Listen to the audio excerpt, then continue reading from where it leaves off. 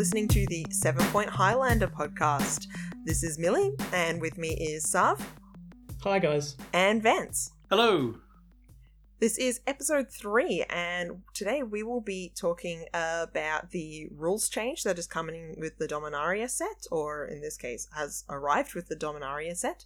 We are also going to be talking about some of the cards that we're excited about in Dominaria. But first, just a quick reminder who each of us is. Vance, would you like to introduce yourself? Hi, my name's Andrew Vance. I'm from Canberra. I'm one of the members of the Points Committee, and I love Highlander. And Sav. I'm Sav. I'm from South Australia. I'm also now one of the members of the Points Committee, and I'm the resident brewer. I love to brew, and this is probably my episode of choice. New cards. And I am Millie. I am a level 2 judge from Melbourne. And I have been involved in Highlander for a little over a year now, but I am excited to learn more from you guys. I am going to give a little bit of an apology for my voice. I am a tiny bit croakier than usual. I am recovering from a cold, and I was talking for pretty much all of GP Sydney, which at the time of recording this was just a couple of days ago. Speaking of GP Sydney, I just wanted to say thanks to everyone who came up to me and said hi at the event. I'm sure that some of you who came and said hi to Vance as well. Yeah, they sure did. I was there judging, Vance was there to play. Sav sadly couldn't make it, but we missed you. Disappointed. Next time, definitely. Yeah, next time. Several people did come up and told me that they were listening and enjoying the podcast so far, and I just wanted to say thanks to you guys. It's really awesome to get in-person feedback so soon. Yeah, I'd like to just give a shout out to Mashi and CFB events for hearing the community's concerns about the timing of the Highlander events and adding some extra ones. It was really fabulous to see so many people playing. We had 30 on the Friday, and I think we had 16 on the Sunday 2 p.m. And some for the 6 p.m s. So there was, several events. There was probably 50 or 60 bodies across them. It was fantastic. Yeah, we really appreciate everyone who came to the GP, because it looked like there wasn't going to be much happening in the Highlander space, but CFB events responded really quickly to our concerns that we got to tell them in person on Thursday and got these events running. And now that they know about Highlander and how popular it is in Australia, we have got a lot of guarantees from them that there is going to be a lot more happening at GP Melbourne in October. Awesome. Yeah, that should be really fantastic. Moshi was really keen to make sure that we got the events people wanted to play in at GP Sydney and bigger and better things for Melbourne. So, can't wait. I also want to give just a special little shout out to Nick Jeffries from Broken Hill for creating our social media icons. They're really awesome. They look super professional. We're really grateful for that. Oh yeah, definitely. Yeah, thanks, Nick. Alright, so getting into the topics of the day. First of all, I'm going to have a bit of a quick chat with you guys about the rules change coming with that has arrived with Dominaria. Now, for the most part, there isn't a lot happening in Dominaria that is explicitly going to affect us as Highlander players, but there is one change that is going to be a little bit confusing and is worth talking about. And that is the Planeswalker damage redirection change.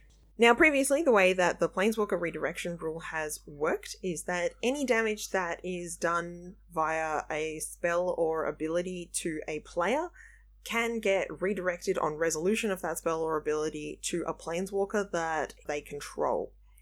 That rule has been removed in Dominaria, and how they are dealing with that so that functionally Magic remains much the same is they are erratering a lot of cards.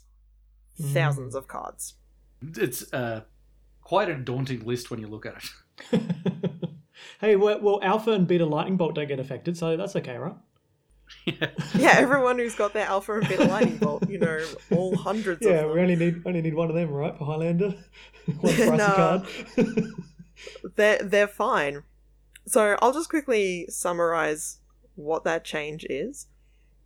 Basically, any card that read target creature or player will now be changed to say any target. So that's us joking about Lightning Bolt. The original printing of Lightning Bolt just said deal 3 damage to any target. Yeah. It has since been changed to be deal 3 damage to target creature or player. And it is now back to deal 3 damage to any target. Let's hope they don't revert Time Walk to its original wording. That was confusing. That was very confusing. For those of you who don't know, it is target player loses next turn, and that caused for some misunderstandings. But yeah, so Lightning Bolt is obviously a key card that affects us, as it is one of the most powerful red spells around. A creature like Walking Ballista, which you can remove +1/+1 counters from it. It says it deals 1 damage to target creature or player. It will now say it deals 1 damage to any target. So for the most part, that's really straightforward.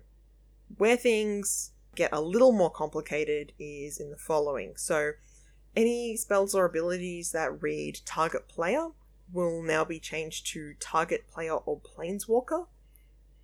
So that will affect your cards like Lava Spike and Boros Charm that say deal 4 damage to target player. It will now be deal 4 damage to target player or planeswalker.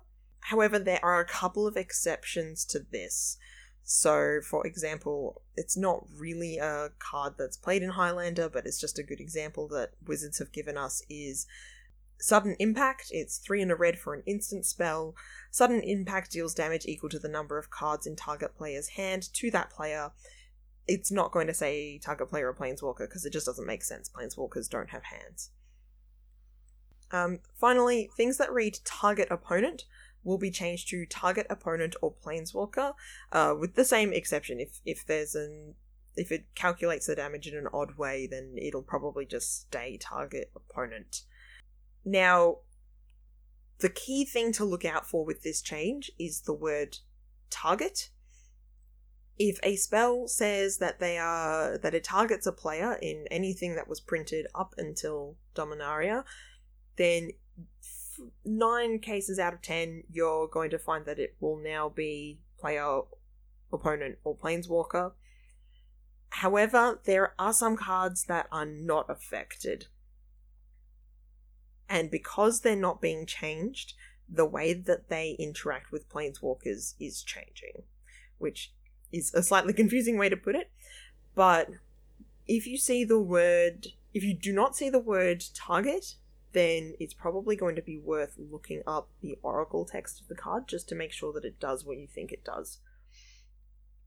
For us, the card that I can immediately think of it affecting is Fiery Confluence, which is quite a I love that popular card. That card is so main deckable in Highlander. So many times it was in my sideboard, it just kept moving into the main deck, and now we've got to think about that. So I can't kill planeswalkers? Unfortunately, Fiery Confluence cannot kill planeswalkers anymore, and for those of you who aren't familiar with the card, Fiery Confluence is a spell that's 2 red for a sorcery. It says choose 3. You may choose the same mode more than once. The first point is Fiery Confluence deals 1 damage to each creature. Then it says Fiery Confluence deals 2 damage to each opponent, and then destroy target artifact. Now, previously, if somebody had resolved a Jace, for example, you could resolve a Fiery Confluence and you could choose to deal 2 damage to each opponent twice as 2 of your choices, and you could redirect that damage to a Jace.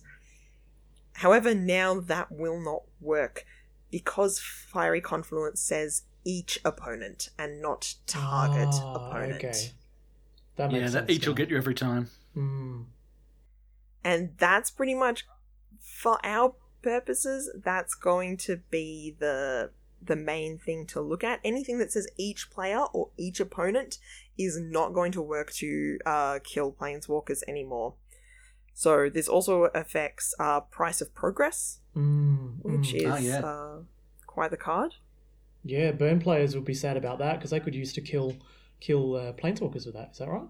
Yeah, and cards like Earthquake as well, which just dealt the damage to everything, can't get redirected anymore. Everything except planeswalkers, who seem to float just above the ground and are unaffected by earthquakes nowadays.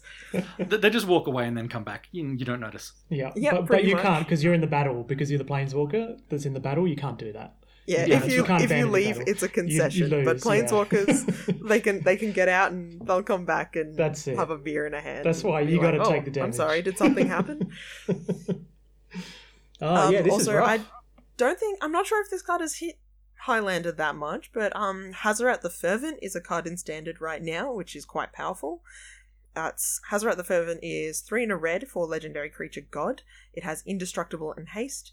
It can't attack or block unless you have 1 or fewer cards in hand, but most relevantly, for a 5/4 body, it has 2 and a red, discard a card. Hazaret deals 2 damage to each opponent, and once again, this now can no longer touch Planeswalkers. Yeah, Chandra Torchos Defiance is another one that has seen a small amount of Highlander play that can now no longer kill other Planeswalkers, because she deals her damage to each opponent, I assume. Oh, I love Chandra. Chandra is so good at managing Planeswalkers. Yeah, opposing Planeswalkers. That's great. Wow, this change really does actually affect red players in Highlander, doesn't it? It does. There's some black cards as well, although I can't think of them offhand. One of the key changes early on is just going to be making sure that, as Millie said, your cards work the way you think they do. If you're not sure, there are lists online of all the cards that are affected in each way. Or if you're in an event and there's a judge, ask a judge. There'll be a bit of a learning curve for all of us until we refamiliarize ourselves with exactly which cards are, have the text we think they have. It's going to be a learning curve for Grixis control players, especially since if Treasure Cruise has gone up by a point and Fiery Confluence is now not able to kill one of the biggest enemies for Grixis control, which is Planeswalkers. Without your Dreadbore, your Fiery Confluence isn't going to do as much managing those Planeswalkers. Yeah, look, it's really true. So, I don't know. I think it's going to be an interesting change. It'll be interesting to see how it plays out. There are just 2 more cards that I wanted to quickly bring up that are affected by this rules change, and that's because they're the same sort of thing, and that is Harsh Mentor and Eidolon of the Great Revel. Oh, right. Oh, right, yeah. Yeah, once again, these guys don't say each opponent, but because they reference a particular player, so in Eidolon of the Great Revel's case, it's that player.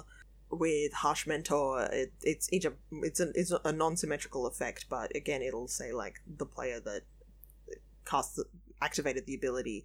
Once again, that damage cannot be redirected to Planeswalkers. So, as you said, if you run red and to a smaller degree run black, not the other colors don't really get to do direct damage to players so much. Take a look at your cards and seriously reconsider if they're doing what you want them to do in your deck. Yeah, I just realised it also presumably affects Burning Tree Shaman, which is a favourite of mine. Burning Tree Shaman is from original Ravnica, or from Guild Pact. It's a 1 and a red and a green for a 3/4 that whenever a player activates a non-mana ability, they take 1. Which you used to be able to, they'd tick up a Planeswalker and you'd kindly tick it back down for them. But that just doesn't work anymore. Unfortunately, no. I guess there's only one small upside for red mages, and if they're trying to burn someone's face, hopefully they weren't going for the Planeswalkers in the first place. But it does definitely reduce the flexibility, doesn't it? Absolutely. Yeah, there's a lot of situations where you need to pay attention to, that Jace or a Liliana or something. This makes it a little bit harder, but it should make for some more interesting cards that they can print going forward. And it is a much more straightforward rule. The Planeswalker damage redirection rule was always a bit of a hack. Yeah, it was an awkward workaround for a game that wasn't ready for Planeswalkers, and I think it's good that they are finally making a more permanent change to deal with it. Yeah, and Leyline of Sanctity is relevant in other formats, but I mean, no one really plays that in Highlander very much, if at all. So I guess that doesn't really affect the being able to target Planeswalkers now. Oh, right, yeah, because you having Hexproof isn't good enough anymore. That's another interesting consequence. Yeah, that's a very good point.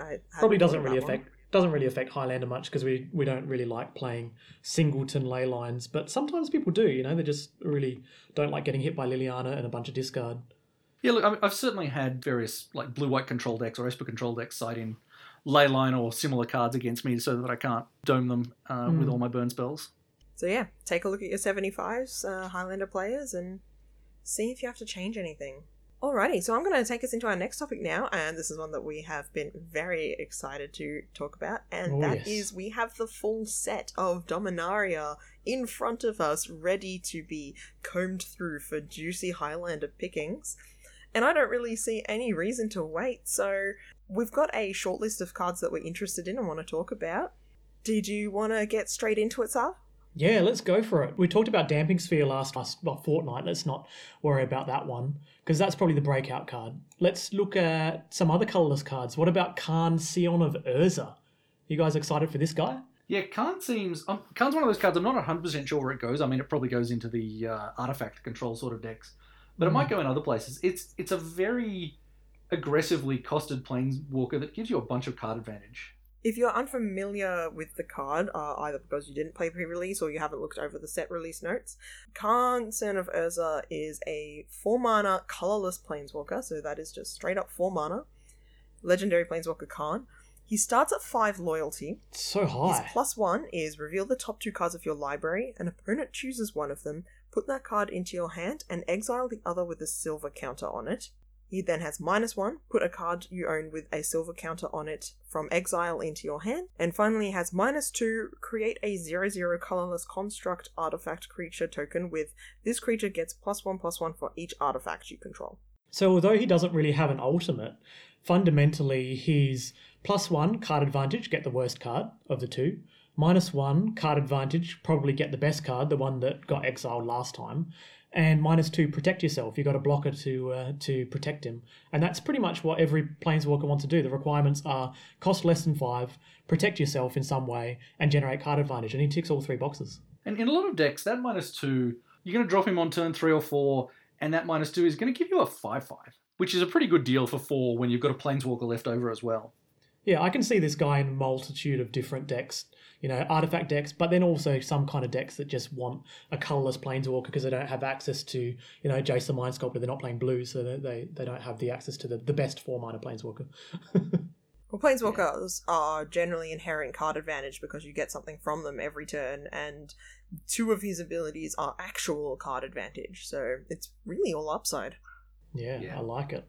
So I guess let's move on to another guy in our list. We've got a white creature, Benalish Marshall. He's white, so 3 for a 3/3, and other dudes you have get +1/+1. So I guess he's pretty much, white weenie guy, right? Yeah, exactly. It's about it. He's a very solid guy for a white weenie sort of deck. You might maybe play him in Death and Taxes or Hate Bears or something like that. It's not amazing, but it's solid and it could easily be a role player. Yeah, I think so. I guess the colourless off Port, Waste and Strip and so on is going to make it hard to land him on turn 3. But if you had a white weenie deck that has a lot of white sources, then this guy could be the guy for you.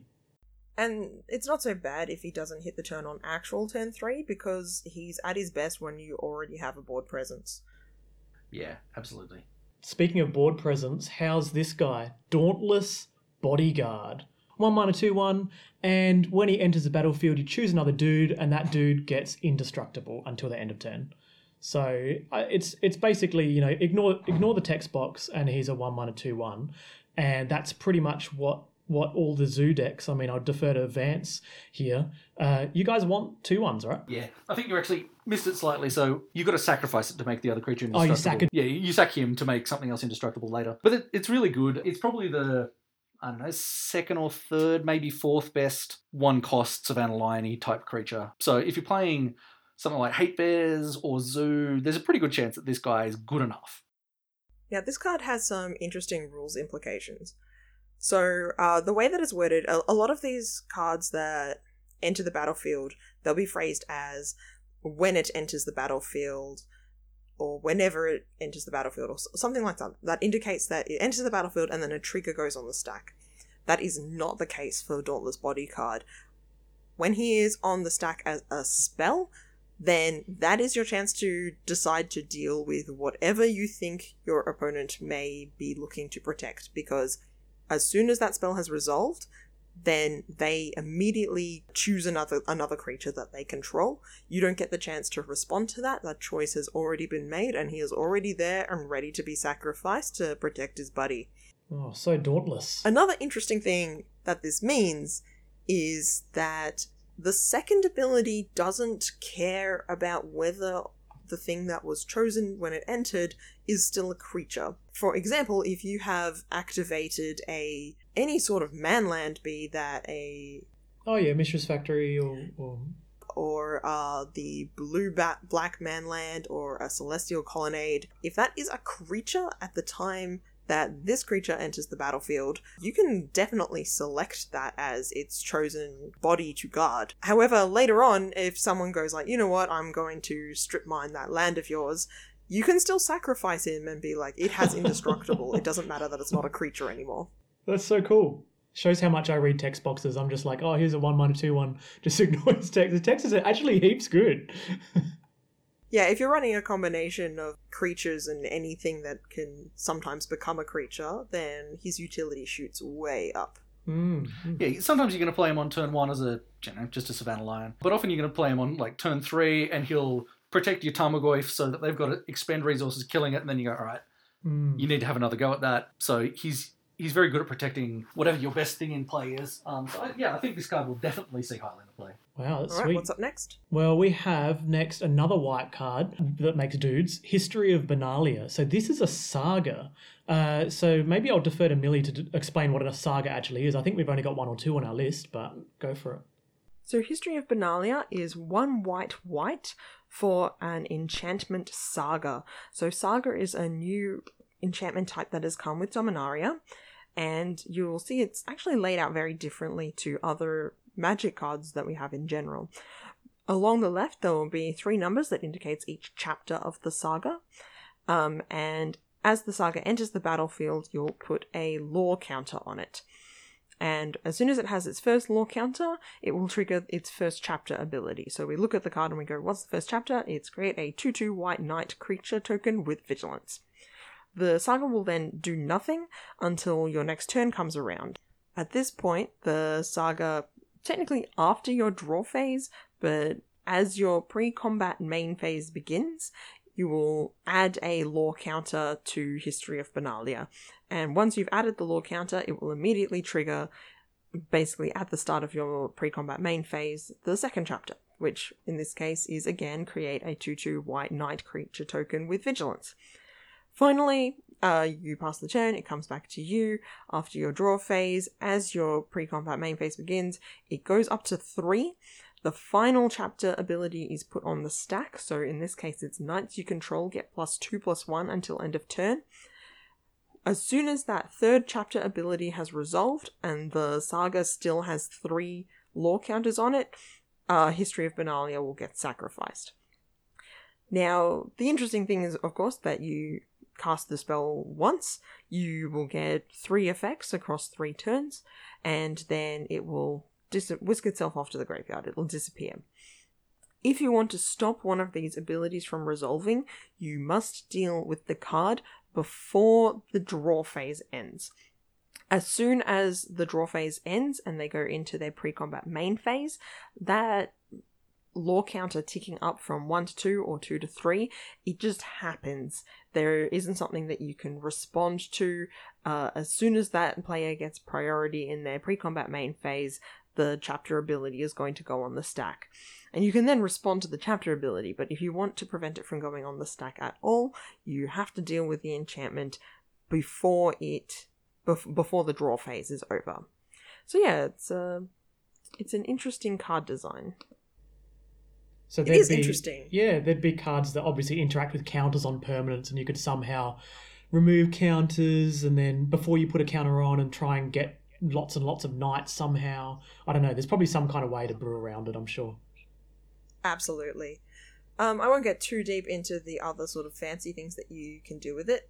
So let's just take a look and go, let's say turn 1, you get a 2/2. On turn 2, you get another 2/2, and on turn 3, knights you control get +2/+1. What do you think? I think. Well, I mean, we're not going to be building tribal knights, that's for sure. I don't think that's anyone's aspirations in Highlander, but it is pretty comparable to existing cards like Blade Splicer, which obviously makes 4 power for 3 mana, and Mirren Crusader, which essentially makes 4 power for 3 mana. It's kind of worse than those in some ways, but it's trading away the ability to pot away the Blade Splicer for a 4-drop. It's trading away the multiple strikiness of Mirren Crusader and the Blade Splicer token. But instead, you end up getting these Vigilant Knights, and I'm sure that in Creature Mirrors that's probably going to be relevant. But it's also the advantage is that it's better against control. So against control, you get 2 creatures. which is the same amount of damage as the other two options at your disposal, but it's kind of in this robust form of an enchantment where they have to answer an enchantment, but you've already got the first creature. If they don't answer it before the second creature comes out, the enchantment sticks around and gives them a 4-power pump, which in some ways might allow you to race against control. I think is interesting. Something like black-white tokens might want this, and you could certainly be in the situation where you have some other knights. In fact, some other knights, our next cards, which I'll just read out now while I'm talking about it. Go for it. So Knight of Grace and Knight of Malice is the black equivalent. So it's 1 and a white for a 2/2 with first strike. It's got hexproof from black, which is an incredibly ugly phrase, but that's what it's got. Which means exactly what you think it means. It can't be the target of black spells or abilities. And it gets +1/+0 as long as anyone controls a black permanent. So it doesn't have quite the protection that something like White Knight has, but it's easier to cast, and it's often going to be a 3-power first striker for 2, which is quite good. So I think, these cards could easily see play in various aggressive decks. Yeah, I think White Knight and Black Knight are unplayable in Highlander, right? But then these two actually, you look at them and you're like, maybe I'd play this. Yeah, particularly if you're in a 2 or 3 color aggro deck, White Knight is just uncastable most of the time. It's much easier to get 1 mana of multiple colors than multiple mana of 1 color a lot of the time.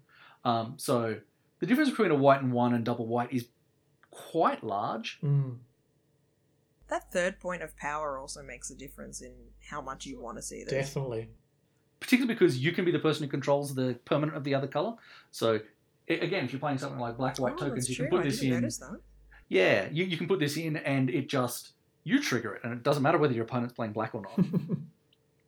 For an art that depicts two knights very clearly charging at each other, they would work quite well on the same battlefield, on the same side. They are the best of friends. Well, speaking of best of friends, let's check out Shalai, Voice of Plenty, who might be friends to all of your creatures. This is a 4 mana, 3 and a white, 3/4 flying, where you, planeswalkers you control, and other dudes you control have hexproof. Other creatures. Yeah, other creatures. Sorry, I said dudes. They have hexproof. And then you've got this additional line of text where it's 4 and green, and you put a +1/+1 counter on each creature you control. Yeah, this card seems sweet.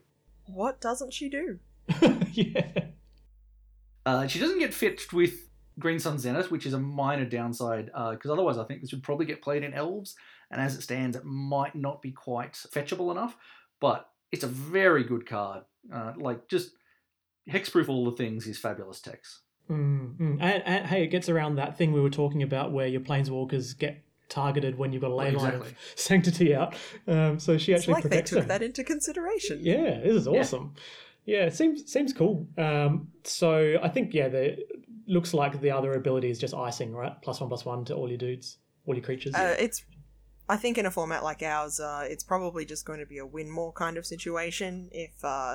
If you're getting to 6 mana with a Shalai on the battlefield, then you're probably in a pretty happy spot. I mean, that said, Gavany Township is a card that gets Highlander play, and it's essentially 6 mana to give all you guys +1/+1. Oh, that's a good point. Very good point. It's gravy, but it is delicious gravy. I'm looking forward to playing that. Speaking of delicious, let's go to blue. Alright, so the first card that we've got under blue is another saga. So I'll read it out. It is The Antiquities War. So it's 3 and a blue for an enchantment saga. And the first and second verses are both the same. It is, look at the top 5 cards of your library. You may reveal an artifact card from among them and put it into your hand. Put the rest on the bottom of your library in a random order. And then the third verse is, artifacts you control become artifact creatures with base power and toughness 5/5 until end of turn. Wow, I love the art on this. Anything relating to the Antiquities War reminds me of reading that book when I was in high school. I just love this set. The art in this set is out of this world. All the artists should be super proud of themselves. There are just so many cards that you look at them and you're just like, wow, I would love to have that hanging on my wall. So and they're not just nostalgia trips, they're just beautiful in general. Like, I wasn't around for any of the Dominaria sets. I am not familiar with any of the lore, and I'm still looking at them being like, wow, you can tell that this is referencing a greater and more complicated world. So yeah, definitely. For now, let's look at the actual text on the card. The actual stats. Well, the actual stats are kind of like Tezzeret, Agent of Bolas. So if you've ever played with him before, he's a blue-black, same kind of mana cost, so 4 total. And he does the first and second saga abilities, verse abilities, as his +1 or +0. I can't remember which one it is. Is it +1? +1, I think. Yeah. So he also helps you find artifacts. But, you know, he can get attacked and he can get burnt. Yeah, so this is less flexible than Tezzeret, but it's a very good finisher. Like, in certain kinds of decks, you don't really need Tezzeret's middle ability. You don't need the flexibility. You just want to find some artifacts and then turn all your artifacts into 5/5s and attack for 50. Well, you know what's awesome is if you're setting up with a bunch of artifacts because you want to go for some sort of artifact-based combo deck, you play the Antiquities War, and after a bit you just go, you know what, my opponent has even less time to deal with me than they thought they did. They can't wait to try and counter when I go for a combo or try and destroy one key artifact. I'm just going to hit them in the face with a bunch of 5/5s. Yeah, that's right. And of course, you can play this and Tezzeret. Just that's right. It's Highlander, I forgot. Well, alright, what's up next on our list? Check out Merfolk Trickster. It's blue for a 2/2 with flash, and when it enters the battlefield, tap target creature an opponent controls. It loses all abilities until end of turn. This is really one of the first times we're seeing this really interesting design space in this flash creature, right? This is the humble ability. Quite like it on a creature, no. So strange. Yeah, I can't think of anything offhand. I'm sure someone will correct us if we're... The closest I've seen is the pirate from either Rivals of Ixalan or Ixalan, that when it attacks, it turns something into an O2 with no abilities. Yes. This is not quite the same, and that thing has to attack. This Merfolk, you can just flash it in, and that is quite powerful. It's just like having an instant, which is really cool, and it's exactly what you want to put into tempo builds, because you've got a really cheap mana cost on a decent body, like it's a bear, which can be played at any time. So the end of your opponent's turn, which is really nice, allowing it to have pseudo haste the next turn. I think that I would probably fit it into the blue-white budget tempo deck that I made a while back, which was just all about making a deck that was on the cheap, but it actually was able to really tempo out control decks. And this guy seems to do that. It's also got 2 relevant creature types. Like, there's not a lot of things that reference wizards, but you can bounce it with Riptide Laboratory. To just repeatedly humble some creature, their Darksteel Colossus or something. And it's also a Merfolk, and there's endless things that pump Merfolk, so it's... I think this is definitely going to get some play. Yeah, I very recently saw a bit of a spicy blue-green Merfolk list that top forward a Highlander tournament, so this is exactly the sort of options that Merfolk decks want to take a look at. And Wizard is quite a relevant creature type, like you said. There's some cards that we might bring up at the end of this episode that care a lot about Wizard. Yeah, definitely. Yeah, I like that creature. Shall we have a look at another creature? This one is also 2 mana. It's Tetsuko Umezawa, who is a fugitive. And she is a 1/3 that has creatures you control with power or toughness 1 or less can't be blocked. That's including herself. She's a legendary creature, so I'm sure that's going to be relevant at some point. But, I mean, if there was a build around me card, this is it. Yeah, it's potentially quite good in the sorts of blue tempo decks that we were talking about before, because in those decks you do get a lot of, like, 2/1 flyers and that sort of thing. So making them just proper unblockable is great. You know what is really awesome when it's unblockable? What's that? A 2-costing 4/1 in the form of Frostwalker. Yeah, well, that's right. It also makes True Name Nemesis even more unblockable. Ha ha ha! You thought you could block my creature with protection from basically everything you touch? Wow, Think again! I literally only read it as power 1 or less. I didn't read toughness 1 or less. That's awesome. It That's really cool. is. There's actually so many, just talking about that blue-white tempo deck that I said before, that has heaps of 2/1s in it. Ah, So this is it's really very cool. good with those sorts of cards. And also, you can see that there is as is appropriate for a character with the name Umezawa, this creature is basically tailor-made to carry an Umezawa Jite into battle. Oh, wow. Yeah, absolutely. 3 Just make 'em toughness big is later. legit. Yeah, that's it. And just pumping them later. And 3 toughness is super good with a format that's full of 2-1s, right? She's a pretty good blocker. Absolutely. She certainly blocks Dauntless Bodyguard very well. That's true. So speaking of legendary, we were just talking about legendary there and whether it's going to be relevant.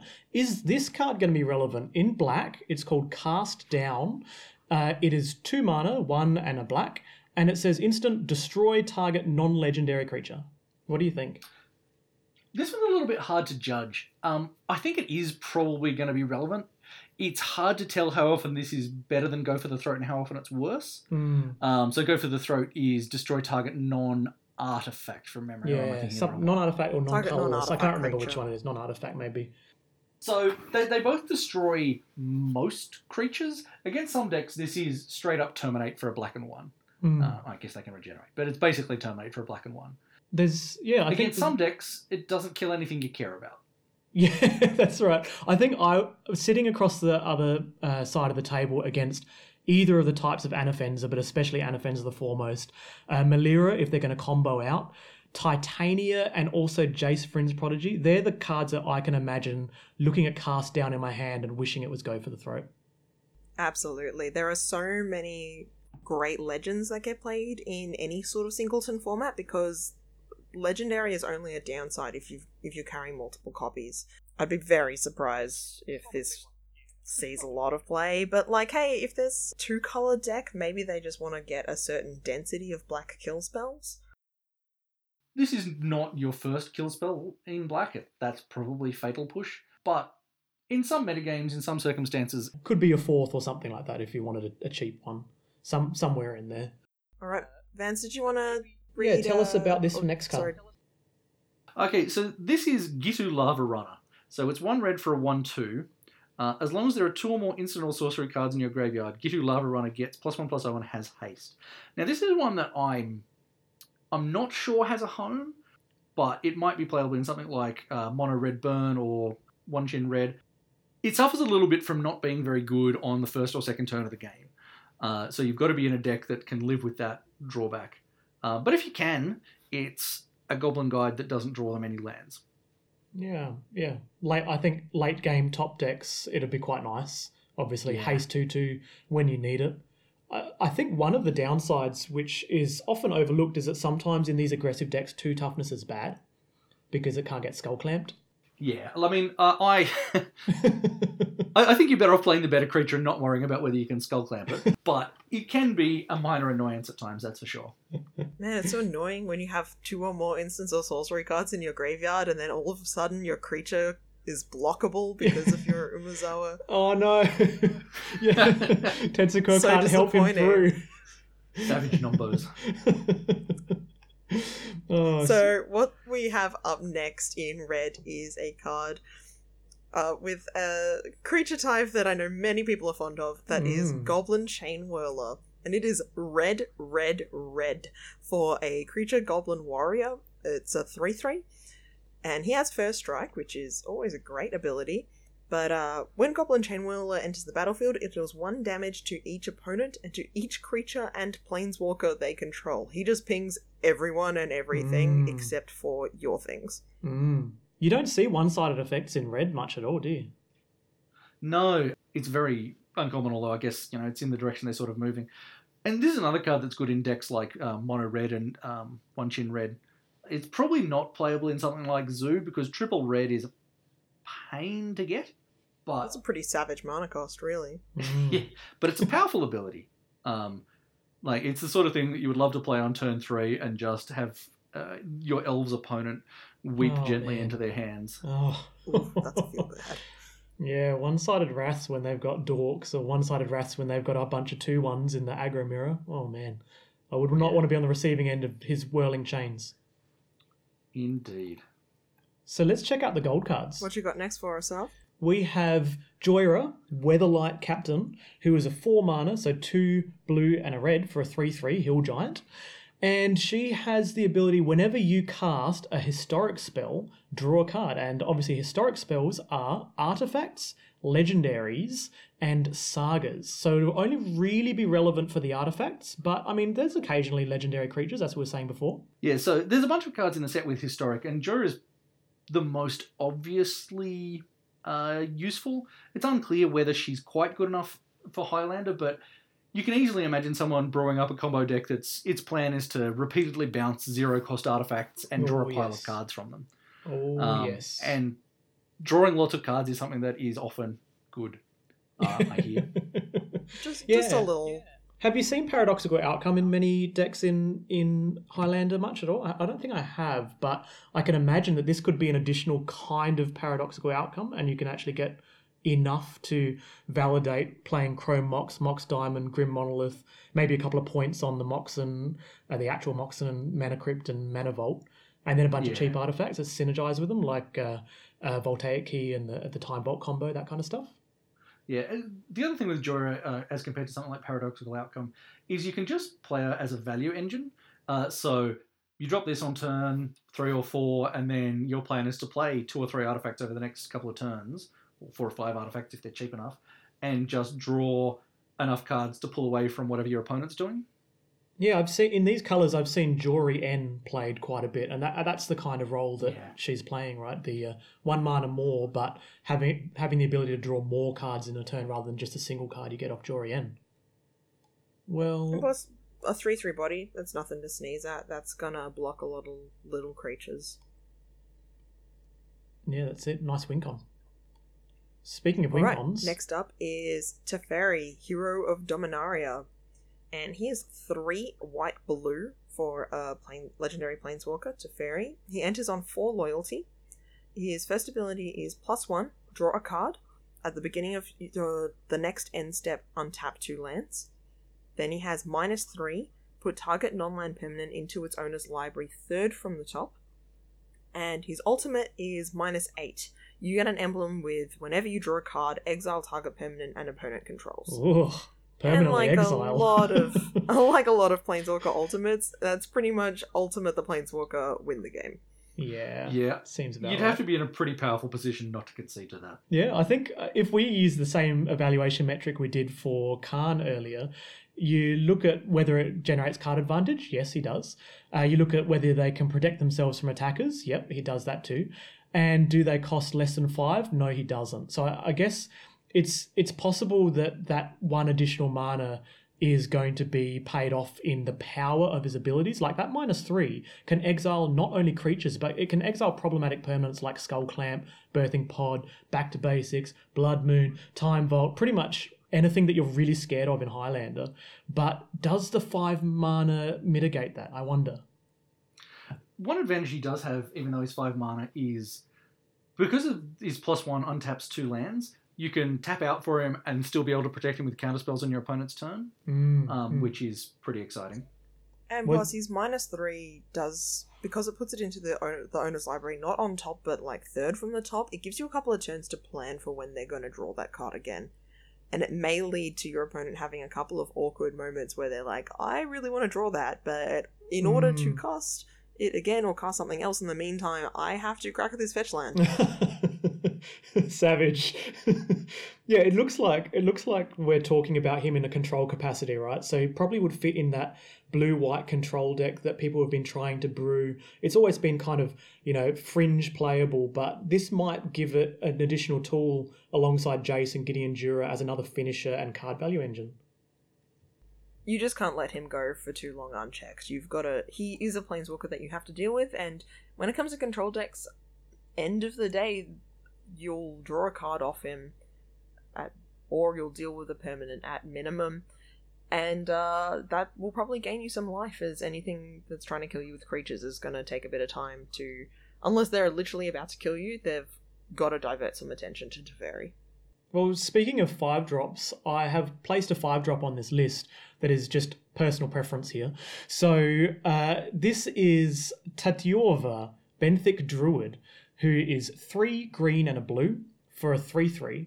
But the main thing I'm looking at, Merfolk Druid aside, is the text. Whenever a land enters the battlefield under your control, you gain 1 life. We've seen that before in the Courser of Kruphix, but it also says, and draw a card.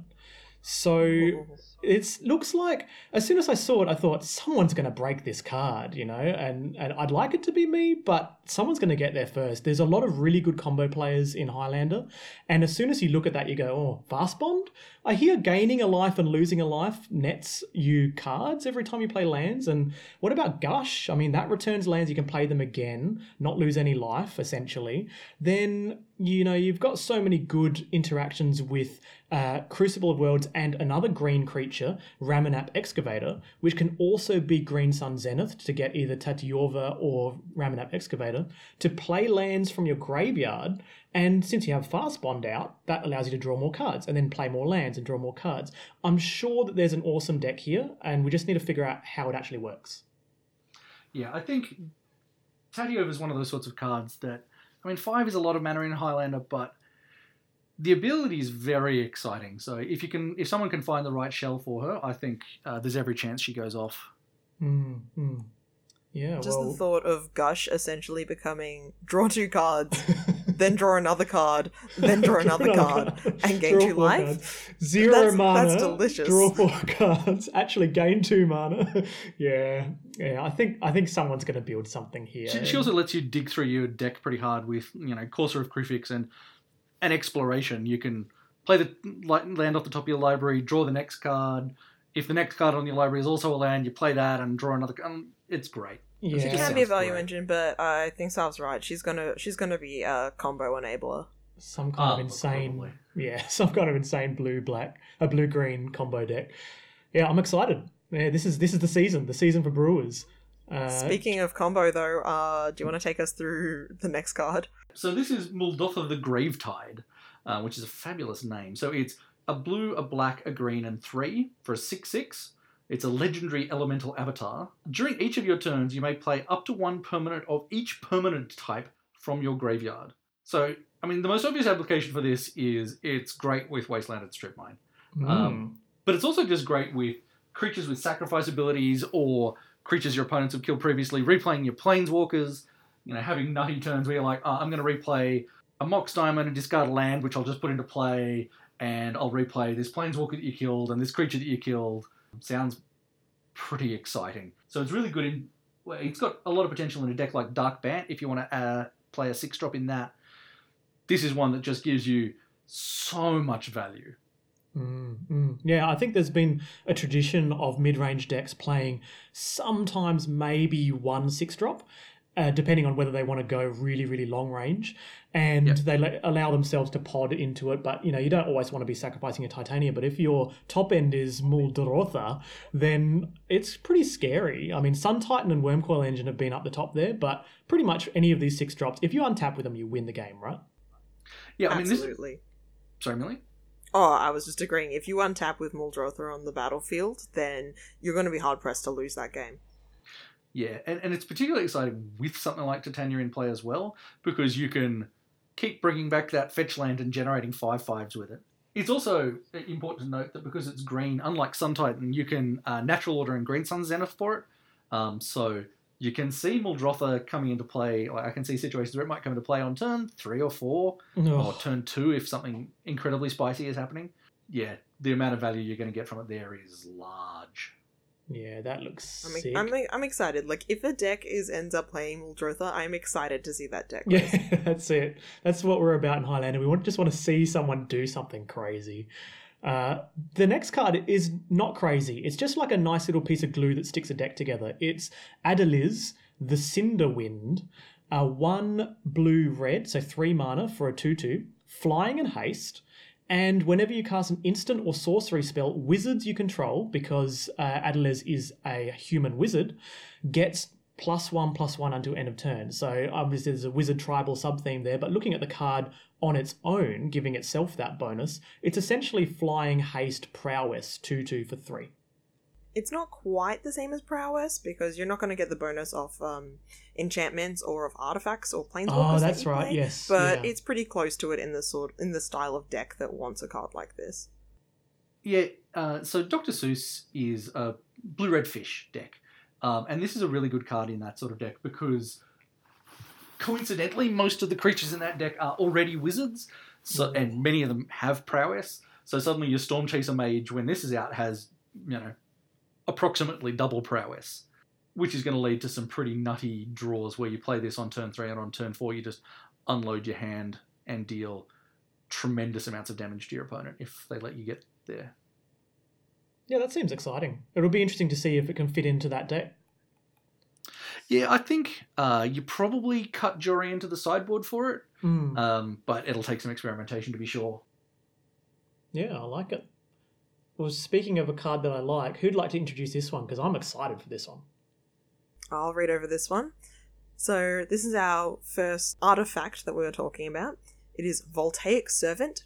It's 2 mana for a 1/3 artifact creature construct, and it has the very relevant text: at the beginning of your end step, untap target artifact. Oh boy. That's right, potential, just ideas unbound. So much potential here. This card is so exciting because it's one of the simplest to evaluate cards because it slots straight into an existing deck.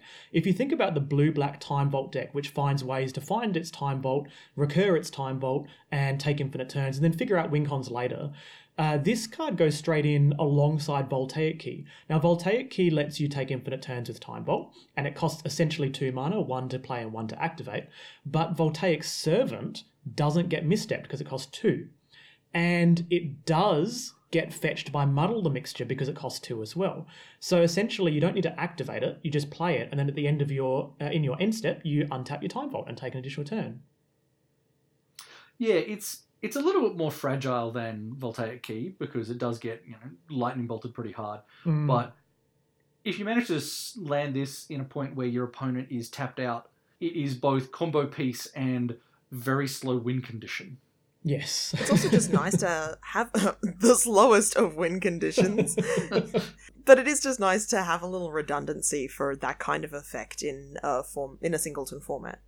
Yeah, absolutely. I mean, there have been decks built by various people which play... There have been a lot of cards printed by Wizards in the last couple of years which let you untap Time Vault. So there was... there's an Angel, which I'm going to forget the name of, which was in one of the Commander decks, which is like a 3-color Bant Angel that lets you untap a permanent when you attack with it, and various things like that. And so people have sort of bent themselves into corners playing some of these extra effects, so you've got some extra ways to untap Time Vault. And as you said, this one's just... It's extremely straightforward. It does exactly what you expect it to do. It'll have some occasional other bonus effects other than the Time Vault. And I would be shocked to see this getting no play. So, absolutely Highlander playable. Yeah. It just basically is cheap. It's cheaper than Ral Zarek and other 4-mana ways to try and combo with Time Vault. And I guess, aside from its win con-ness, it's also a way to not lose, right? Because 3 toughness is relevant against a whole bunch of 2-1 aggro creatures. Yeah, 2-1s and 2-3s. It doesn't kill Curd Apes, but it blocks them all day. Yeah, I have this dream where I get to win the game with Voltaic Servant untapping Time Vault. Then my opponent goes, but what do I do? Do I take out my removal for creatures? And you go, side him out. Or just there's this play those mind games. Or the opposite is they don't see him game 1, and then they go, oh, you're a Time Vault deck with no creatures. I'll take out all my removal, and then you win by Voltaic Servant just resolving and attacking for like 15. So I don't know. It's just going to be as much as it is a sweet dream. I think that going forward, whenever we see a Time Vault deck, we're just going to have to start assuming that if there's a Voltaic Key, there is a Voltaic Servant somewhere nearby. Yeah, it seems pretty likely. Seems good. Well, I do like the little shout out in the art. His left hand is, instead of a hand with like digits, it is just straight up a Voltaic Key. Oh man, that is so cool. I didn't even see that. I looked at his text box and I didn't see his art. That is awesome. It's very cute. Speaking of cute, here's a cute card. We won't spend much time on it. It's called Zalfiran Void, and it is a land, colourless, taps for wingdings, comes into play untapped, and it allows you to scry 1. So I guess there's probably space for this in Built from Scrap, right? As a colourless land that just gives you a little bit of card selection. In decks like that, or in some monocolour decks where you've got a little bit of space for a couple of colourless lands, you might play this. Give me the 5-second summary of Built from Scrap. Built from Scrap is a mono-red artifact deck built around Mishra's Workshop, and it's like stacks from other formats, basically, is the most common build. But yeah, so in a deck like that, or in, as I said, other mono-color decks, you might squeeze this in. It's not going to rock anyone's world, but it is a nice little bit of card selection. Well, that brings us to the end of our block of actual spoilers, and then we've got a bunch of honourable mentions. We might just mention their card names. Is that okay? Yeah. So, do you want to take us through the first list, which is the equipment sub-theme? Yeah, this first list, I've just chucked it in there because it is around a deck that I've wanted to build for a while. It's red-white equipment Highlander, and you just have a bunch of aggro creatures and a bunch of, Skull Clamp and Jitter and other equipments. And these creatures, if you look them up in your own time, we've got Valduk, Keeper of the Flame. We've got Danitha, Capuchin Paragon, Champion of the Flame, and Tiana, Ship's Caretaker. Basically, all four of these guys care about equipment and do something synergistic with Skull Clamp or other types of equipments. I never thought about Tiana and Skull Clamp. That's a nice one. It'd be a little bit of fun. If someone gets rid of your Skull Clamp, you're like, it's okay. Just pop that one back. I got this. Good as new. Yeah, it's kind of Nahiri, like that, the big 5-mana Nahiri in a way, to just return specifically equipments. Yeah, everyone loves Angel Kaylee. Mm-hmm. Next up, we have some lands. So there is a cycle of, I guess you could call them spell lands in Dominaria. They're lands that enter the battlefield tapped. They all tap for a coloured mana of the relevant type. They're all kind of okay, but there's only really one that you wanted to highlight, yeah? Yeah, Memorial to Genius. And its activated ability is 4 and a blue, tap, sacrifice it, and draw 2 cards. And we've seen this before on Blighted Cataract, which comes into play untapped, taps for colourless, and the activation is 1 more. So, even though that hasn't seen playing Highlander, I think this could possibly be played just because it's a bit more aggressively costed in its activation, and it taps for blue. Yeah. Tapping for blue is much more useful. We've got this card, Lich's Mastery, which I'm sure another combo player will find a way to abuse. It's kind of like upgraded Lich. Or Lick, I don't know how it's pronounced. I think it's Lich. Okay. Definitely Lich. So Lich's Mastery is 3 black for a legendary enchantment. There's a lot of text There's so on much this text. card. Please read it. It's at home. It's so long, but it does so many things. But life it's into very cards, similar right? to Lich.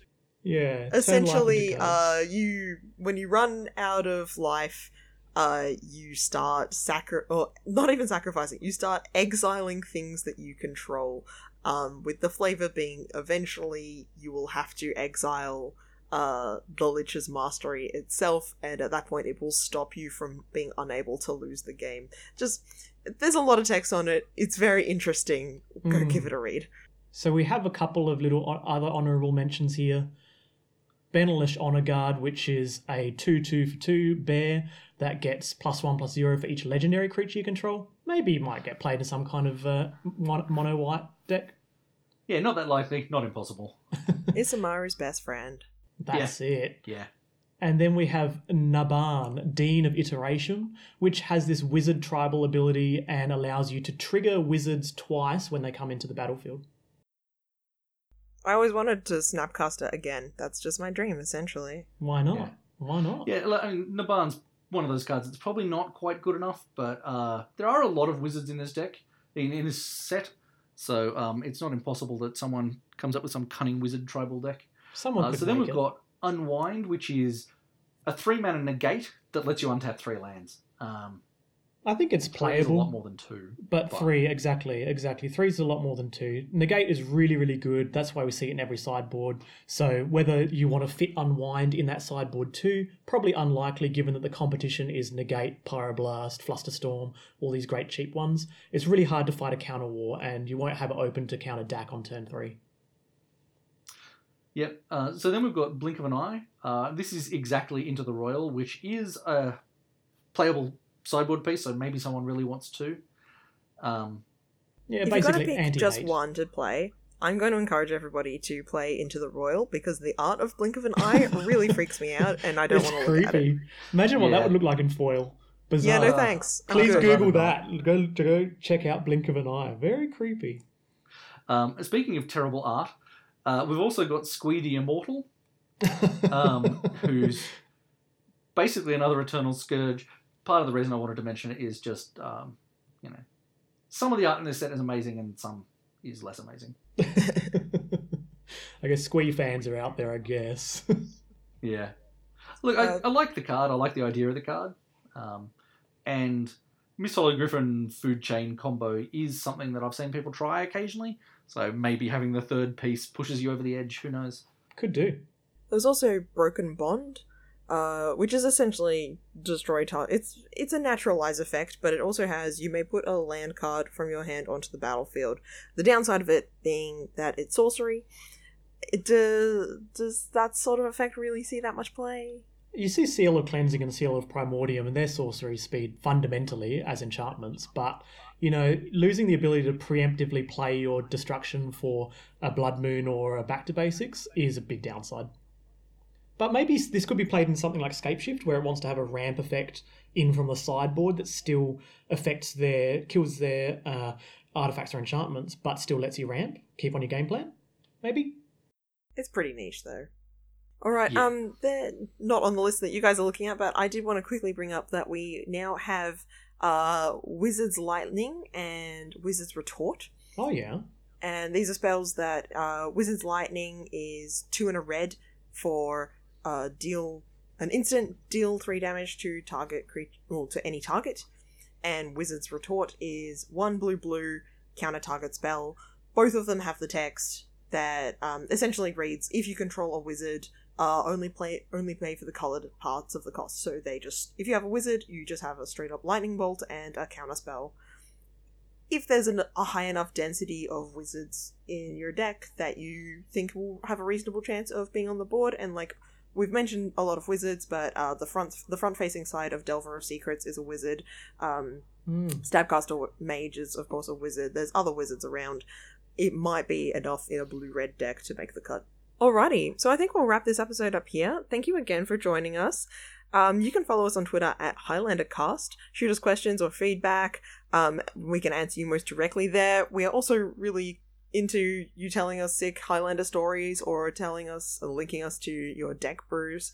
Always interested in seeing what you guys get up to with the cards, especially with Dominaria, once we've got all these new fun tools to play with. If you'd like to follow any of us individually, only myself and Vance are on Twitter. I'm at Foxes for Sale, and Vance is at Vancian Notions.